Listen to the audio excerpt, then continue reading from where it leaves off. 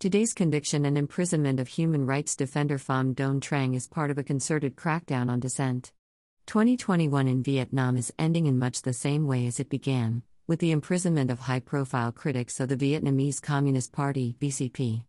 This time it was the turn of the democracy advocate and woman human rights defender Pham Doan Trang, who was sentenced to 9 years imprisonment at a court in Hanoi yesterday after being charged with conducting propaganda against the state. Observers will be disappointed, but few will be surprised.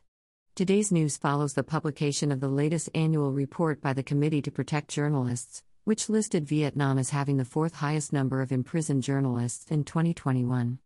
Hopes for Trang were raised slightly in October, however, when her initial trial date of November 4 was delayed following a report by the UN Working Group on Arbitrary Detention, UNGOD. The statement expressed concern at Trang's arrest, deemed her arrest to be politically motivated, and called for her immediate release. Officially, the trial was delayed after 2 members of the prosecution were forced to self-isolate, but observers were hopeful that the UNGOD statement had pressured the authorities to reconsider a conviction.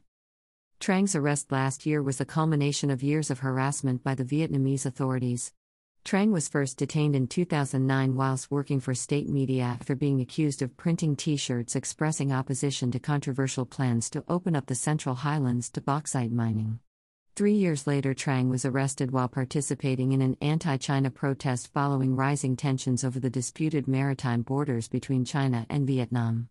In 2016, she was once again detained whilst traveling to meet the visiting U.S. President Barack Obama in Hanoi.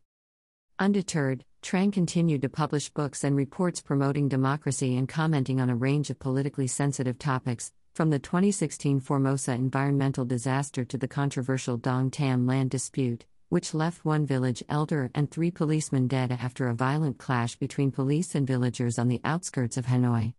In 2014, Trang founded the online magazine Luat Koa, which provides independent analysis of political and legal issues inside Vietnam.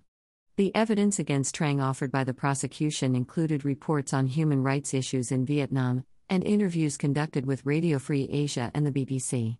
The importance of Trang's work was recognized in 2019 when she awarded the Press Freedom Award for Impact by Reporters Without Borders.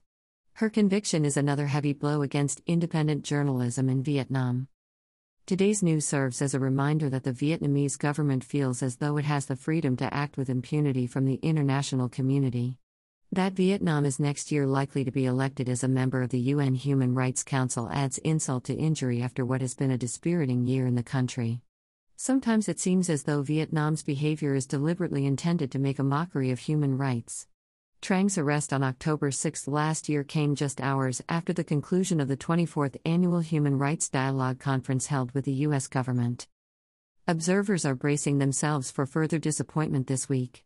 Today, December 15, we'll see the trials of land right activists Trinh Ba Phuong and Nguyen Thi Tam.